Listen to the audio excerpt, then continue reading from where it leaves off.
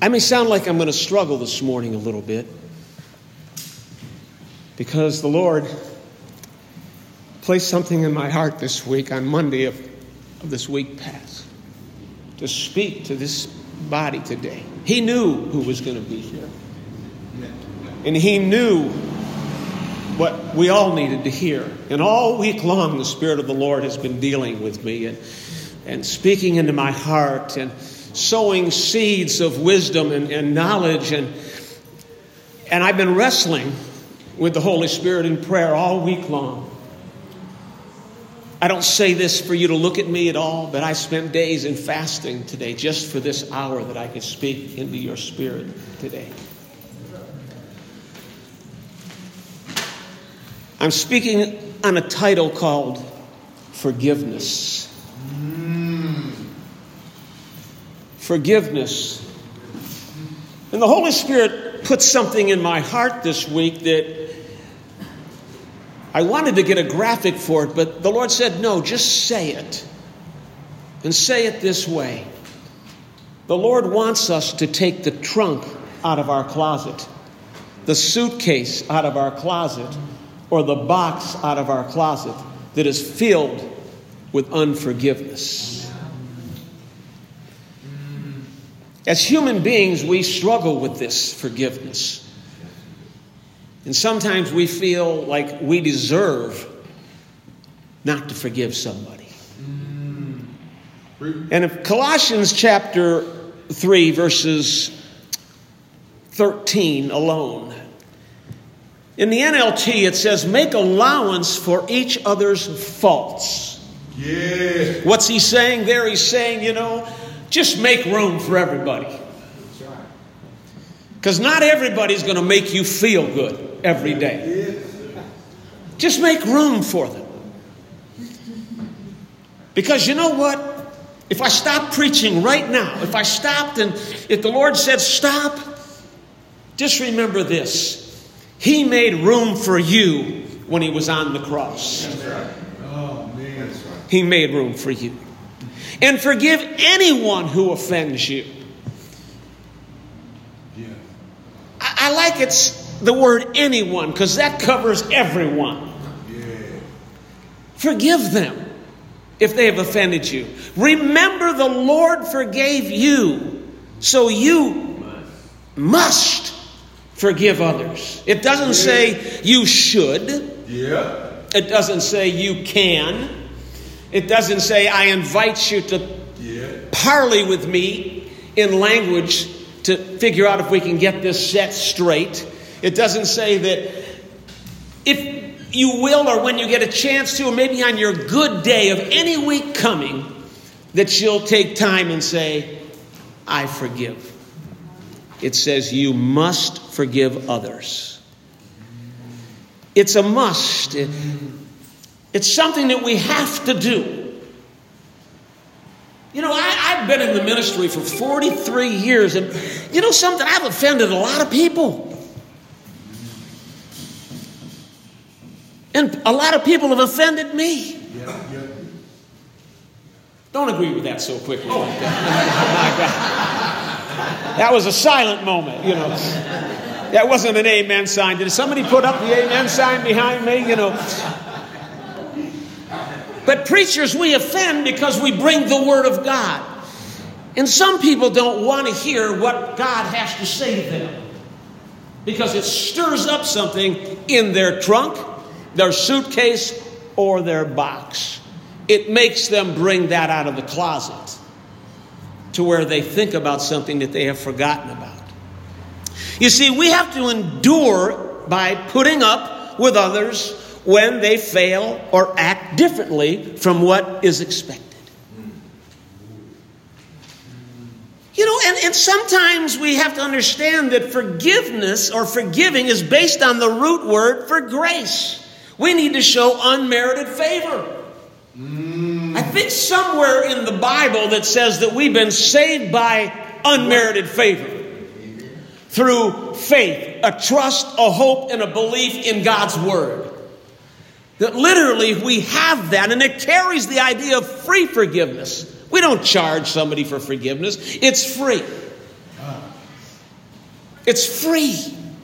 Not everything in this world is free, but forgiveness is free. Salvation is free for us today because He's already completed it for us. It's ours. It's free. Perhaps because of the word grace. Because of grace, we have been saved. Through faith, because we've accepted the idea, the fact that there's a man called Jesus Christ, God's only begotten Son, who decided to step out of glory, to step into a womb of a virgin, to stay there for 9 months and birth out in a manger alone where animals are witnessing the birth of the King of Kings and the Lord of Glory, wrapped in swaddling clothes. So He came to give us life, and He walked upon this earth 33 and a half years, give or take a day or two, knowing that He was going to do something for you and I. He knew that we'd be in church today to hear this message. He knew that He would give me a message that I wouldn't sit around and say, no, I'm not doing that one. I embraced what God said to do because God wants to bring life into our life. He wants to give us something that we can handle and not worry about it. You know, I pray the Lord's Prayer every day. Every day. Because I think it's really important to worship Him, to praise Him, to acknowledge Him, and to ask for things by faith, hoping to receive them. But I love this part in Matthew 6, 14 and 15. If you forgive those who sin against you, your heavenly Father will forgive you. But if you refuse to forgive others, your Father will not forgive your sins. I'm sorry, the headlines today don't say, you're great and you're wonderful, you're beautiful, be encouraged, speak faith, and God's going to give you the money you need, and God's going to give you a new building, and God's going to give you the new car, and oh, praise God, just be encouraged. Sometimes we get wrapped up in stuff that we forget that we've got a responsibility that the King of Kings and the Lord of Glory gave us. Can I preach a little bit today? I understand something today, that there's something that happened on Calvary's cross. Amen. That we cannot deny, because if it didn't happen, then we aren't saved. If it didn't happen, if He didn't raise from the tomb on the third day, then we aren't on our way to glory. We're living in a dead faith, a dead religion, and we've been tricked all these years, and so we might as well give it up and find a place where we can sit down and eat a meal and find some joy in food. Because we're human, that's where we find our joy. Food. I mean, you want to fill this place up every Sunday, just put out front, dinner is free. Then you will see that food does bring joy. It's an attachment. It's a need. It's something we must have. Let me reverse that. We have a must-have in our life, and that is we must have Jesus. Amen. Amen. We have a must-have in our life, and that is that we need God's grace. His mercy rewrote our steps. One man put it this way: I was heading north into trouble, and I met Jesus, and all of a sudden I found myself heading south into His presence and His glory and the promises of His kingdom. That's right. A total turnaround. It was not a negotiation when Jesus came into your life. It wasn't like, I'll do this if you do that. If you refuse, if you just say no, I'm not forgiving them, how do you expect God to forgive you? I'm asking you to look at your trunk today, your box, your suitcase. I'm asking you if you still have a light on in that closet, which is the heart, by the way. If you still have a light on there that says that there's somebody in there that I just really don't like. They really hurt me. They said things to me that were really weird, mean. They damaged my character. So I'm going to just hold them in my prison of my heart. And what I'm going to do is realize today that they aren't only bound, but I have put myself in bondage because I'm walking around with unforgiveness. But the Holy Spirit is telling me I need to forgive them. You can't live in disobedience in the kingdom, by the way. You can't live that way. Our plea for continued forgiveness as believers, requesting the restoration of fellowship with God, following the alienation that sin produces, is predicated on our having forgiven those who have sinned against us.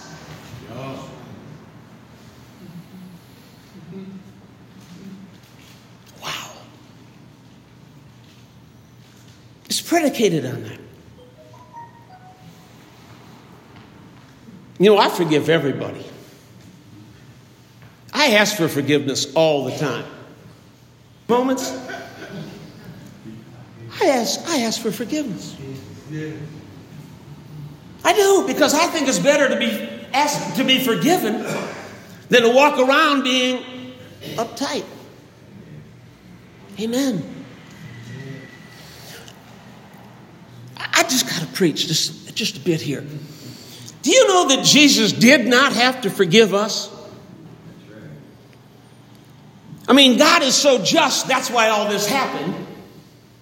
But do you know in Genesis 3:15, God came on the scene and said, I am sending a Savior who's going to crush the head of this devil. His heel's going to be bruised, but he's going to do something that's going to change the way humanity thinks, and he makes a way for humanity to get back home.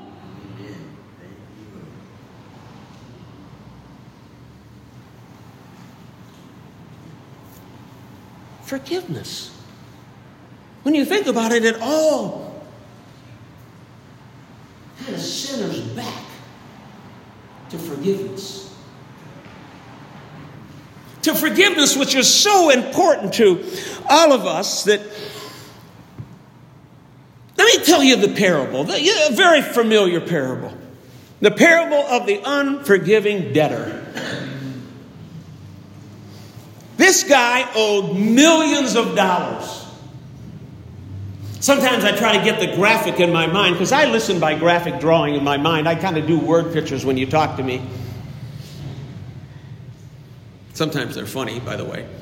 But literally, this guy owes millions of dollars, and the holder of that debt comes to him and says, I want my millions of dollars now. Give it to me now. It's mine, and you need to give it to me, or I'm throwing you into debtor's prison.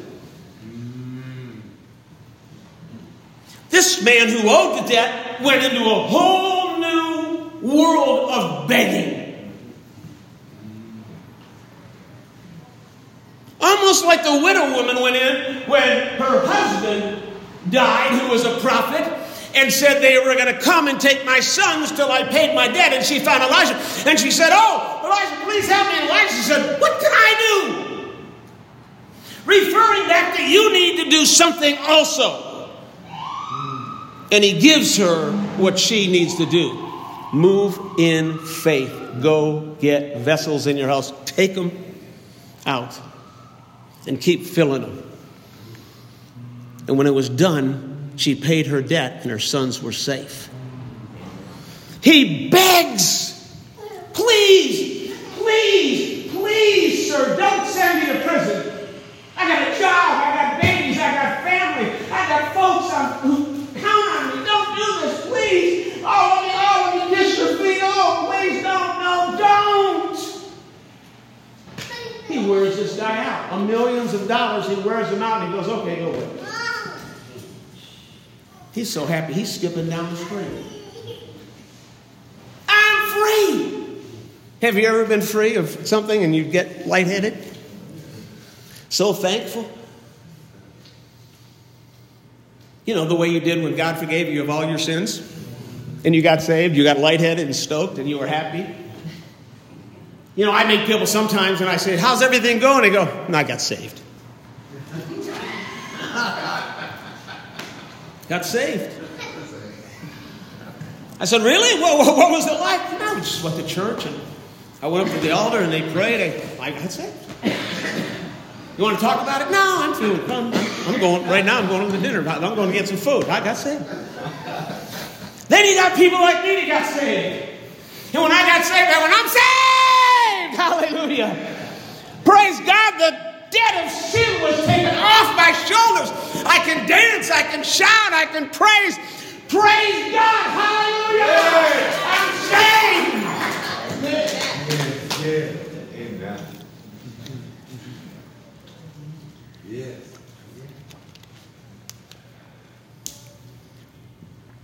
You see, the Spirit of the Lord told me this week, Dennis, we're on a first name basis.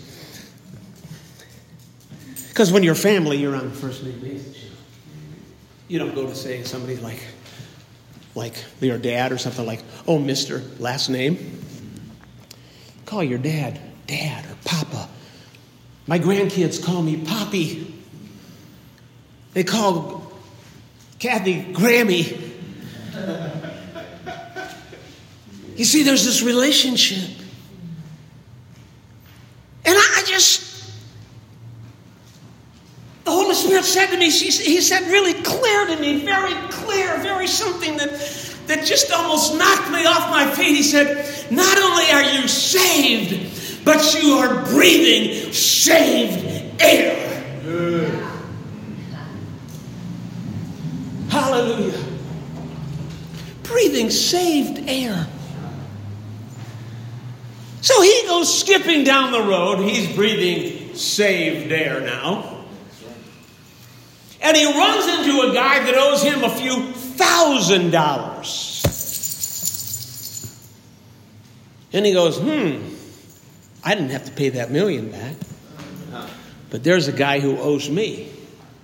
So he goes to the guy and he says, you owe me a few $1,000s. And that guy starts going, please leave me alone. No, I don't know how I can do this. I'm broke. The family's hungry. I'm out of my job. The car's in the shop. It's been there for a year. I can't get it out. Everything's wrong. This sweater I'm wearing, it belongs to somebody else. He goes, give me my money.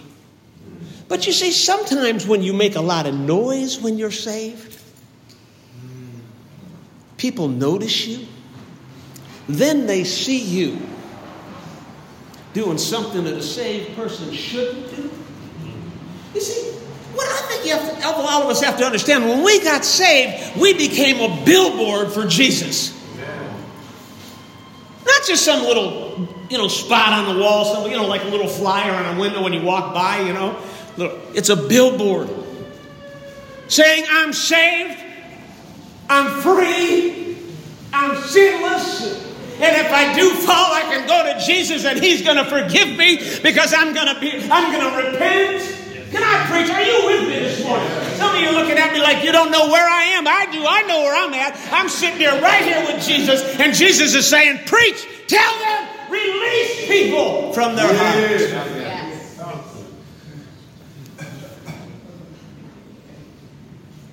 So somebody sees this guy who just got free because he was making noise about it. Look at his friends who owed the few $1,000s being treated by this guy. And he goes and tells the guy that just set him free, this guy needs to get pulled back in. He's not doing his job. He's not doing what he was supposed to do. He's treating people horribly. And guess what? The first debtor goes to him and says, I am now in your presence. What do you want? And he says, I still don't understand how you can allow yourself to be free from millions of dollars, but yet treat someone who owes you hardly anything comparably to the millions, and you won't release them. So I have made a new decision. I have made a decision that I am putting you in prison till you pay the millions of dollars. And let me tell you something. Can I spiritualize this a little bit? Can I take this to a place where you can say, whoa, you see, the enemy waits for you to do something like that, and he takes you back into prison and starts working on your mind and starts putting you away, and you lose that sense of salvation, that freedom, that joy, that hop, that dance, that willingness to say, I am saved. Amen. That's right. That's right. And it says in Matthew 18:35, that's what my heavenly Father will do to you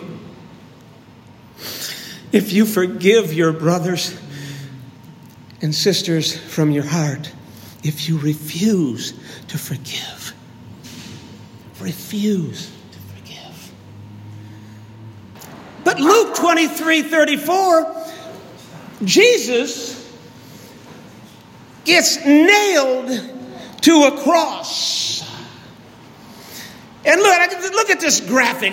Jesus gets nailed to a cross.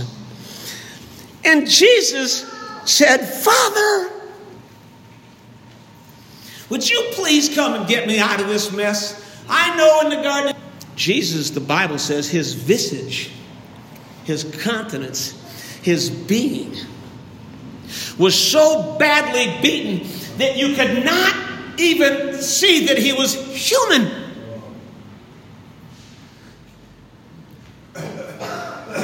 My brother-in-law was beaten in Hayward and beaten with 2x4s, left for dead for a few dollars that they got from him at an ATM. And when I went to visit him at the hospital, the only way I could tell it was him is by the end of his nose. Beaten. Here's our God, our Savior, our Master, our Rabboni,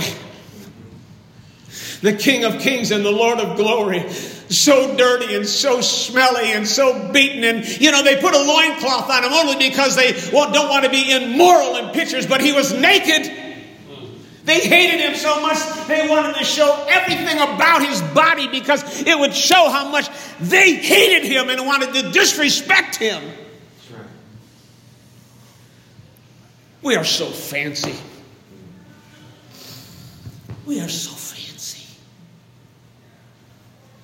We have forgotten the cost of our salvation. Amen.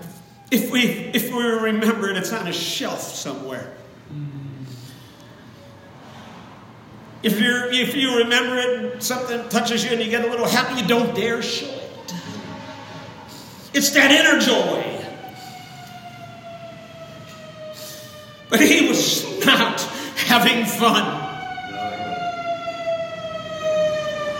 And the words that he first said, I preach a message, entitled The Seven Sermons of Jesus. But the first sermon that he preached, the first statement that he says is, Father, forgive them, for they don't know what they are doing. And the soldiers gambled for his clothes by throwing dice. They don't know what they're doing, so just forgive them. They're just following the crowd. They're just following orders. Sometimes when I say that, let me spiritualize again. May I say something that I hope just grabs your heart, because this message is so intense today and so important for you. Is the enemy comes into your life and he starts to tell you little things that literally you don't realize what you're doing, because he starts dictating to you and telling you things to do, just like these soldiers were told what to do. Do you know when he was hanging there? And do you know when he expired? Do you know what happened? One of the Roman soldiers said, surely this is the Son of God. Good. Surely. And graves opened. Earthquake. It got so dark it was as night. But Mary and John and the others were over there weeping. church again would weep for what Jesus has done, if the church again would weep for how He's reached into our hearts and changed us and given us the praise and the honor and the glory that He deserves, He shared that with us.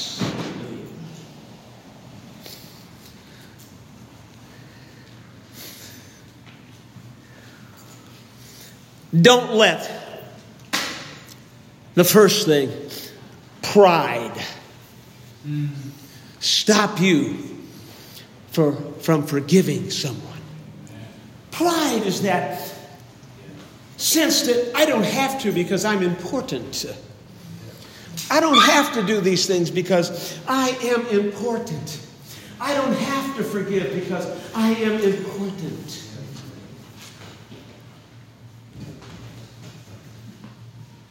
Don't let, secondly, arrogance, like I am important and I don't have to. Don't they know who I am? Don't they know who I am? And thirdly, don't let judgment. You see, as human beings, we love to pass judgment. I challenge you to listen to conversations this week when people talk. Oh, that meeting didn't go real well. The way I see it, if I would have done it, if I would have had an opportunity to speak, oh, this is how I would have done it. We have this judgment built into us. Believe me, as pastors, I know that because we get judged all the time for length of sermon, how long meetings last.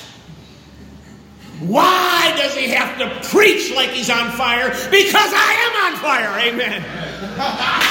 Because something's happening inside of me that I cannot control. Because I ask the Holy Spirit to take me over, to preach. Anoint my tongue, my lips, my mind, and my heart, and I step out of the way and say, preach!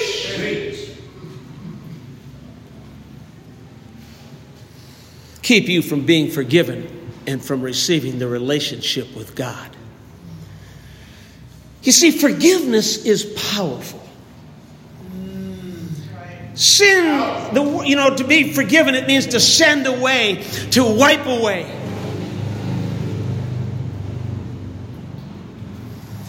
Our sign of personal relationship with God through Christ is that we begin to emulate His actions. Pray for others to be forgiven of their sins. You can do that. I want to close on this one little story. I hope that I've preached to help you.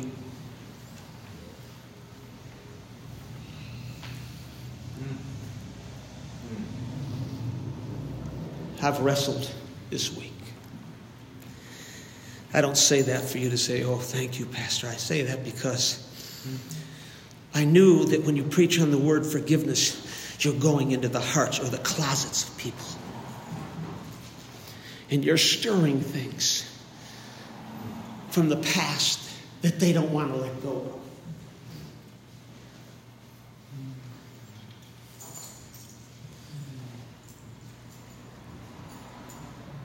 But there's one person in the Bible. He's in the Old Testament. It didn't look pretty one day. Everything before that day, he was good, gorgeous, rich. God loved him. He was righteous. And the enemy comes and says, have you noticed Job? And God says, of course I've noticed him. Now I'm paraphrasing, if you don't mind. I'd like to mess with him. I think I could get him to change from this righteousness that he has towards you. Do you know what? The devil hates us. If he can stop this church from growing, if he can stop this church from being a light into this neighborhood and throughout San Francisco, he'll do everything he can to do that. And to every other church in America. If he can close down the Bay Area and say, it's my kingdom here, not yours. Get out. He'll do all he possibly can to do it.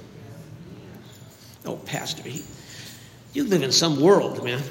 Are you like Captain Kirk here today or something? Let me tell you something right now. I'm telling you the truth. Read the Bible. Satan hates God. He hates God's people, and he'll do anything he can to stop God's people from growing and being what the Bible says we should be like. He wants you to get cold as ice, watered down, uncommitted, not praying, and driving past somebody who's hungry. And you have a lunch for them and you decided you want to eat it.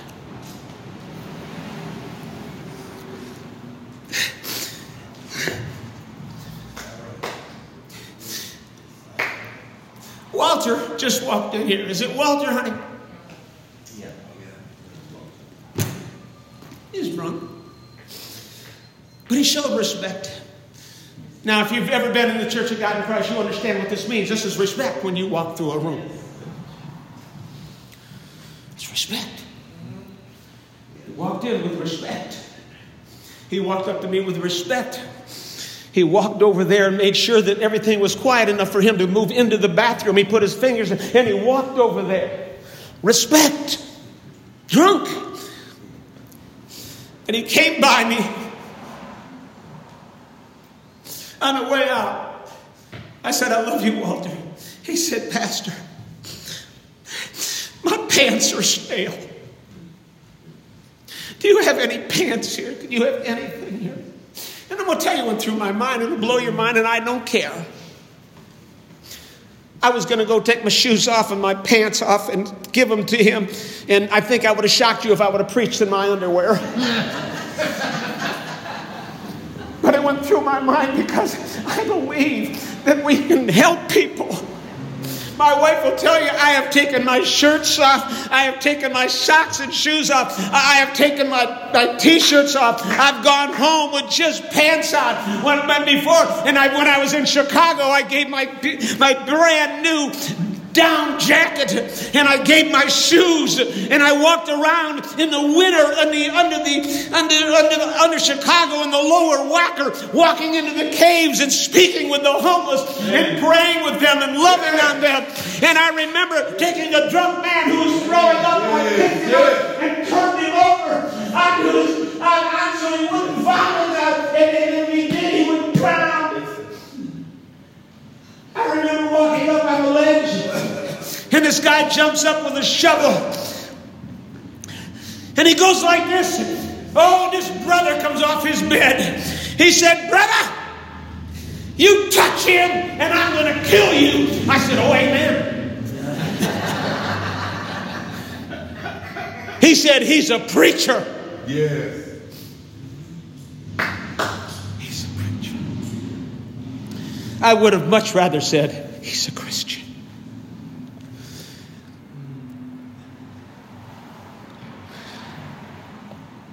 Satan hates us.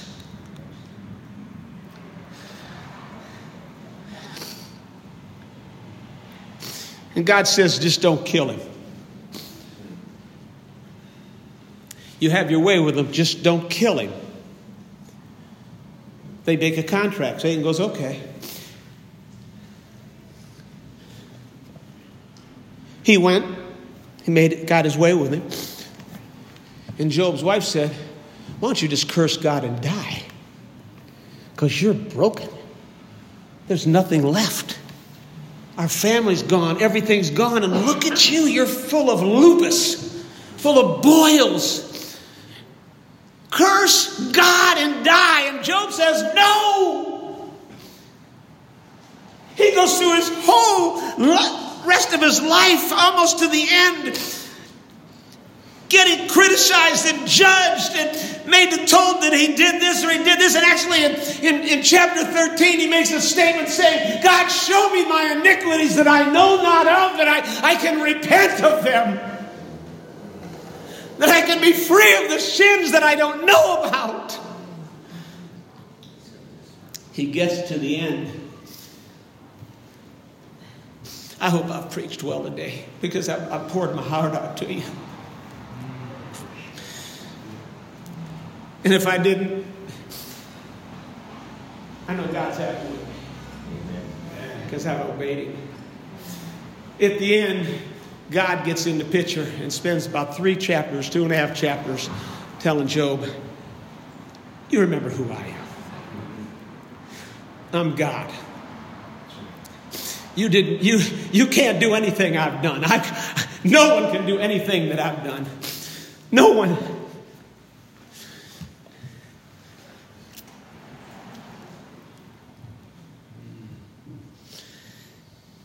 Job just submits to it.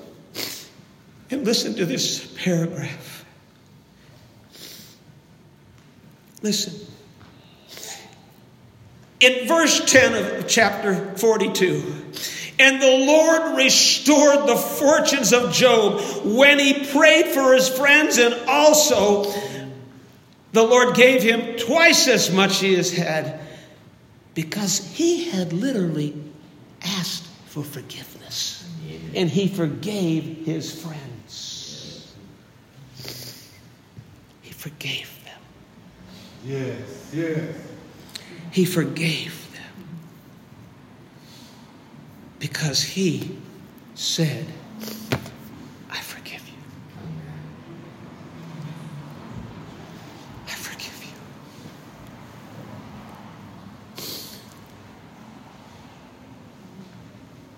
I forgive you. So this pastor spent a week in prayer. God, I forgive that one. Lord, I clean up my box, my heart. That one was hidden. I forgot it was there. Forgive me. Forgive me, because I want God's mercy and grace to be in his full value for me. I don't want to hold anybody in prison, because forgiveness has power. Forgiveness has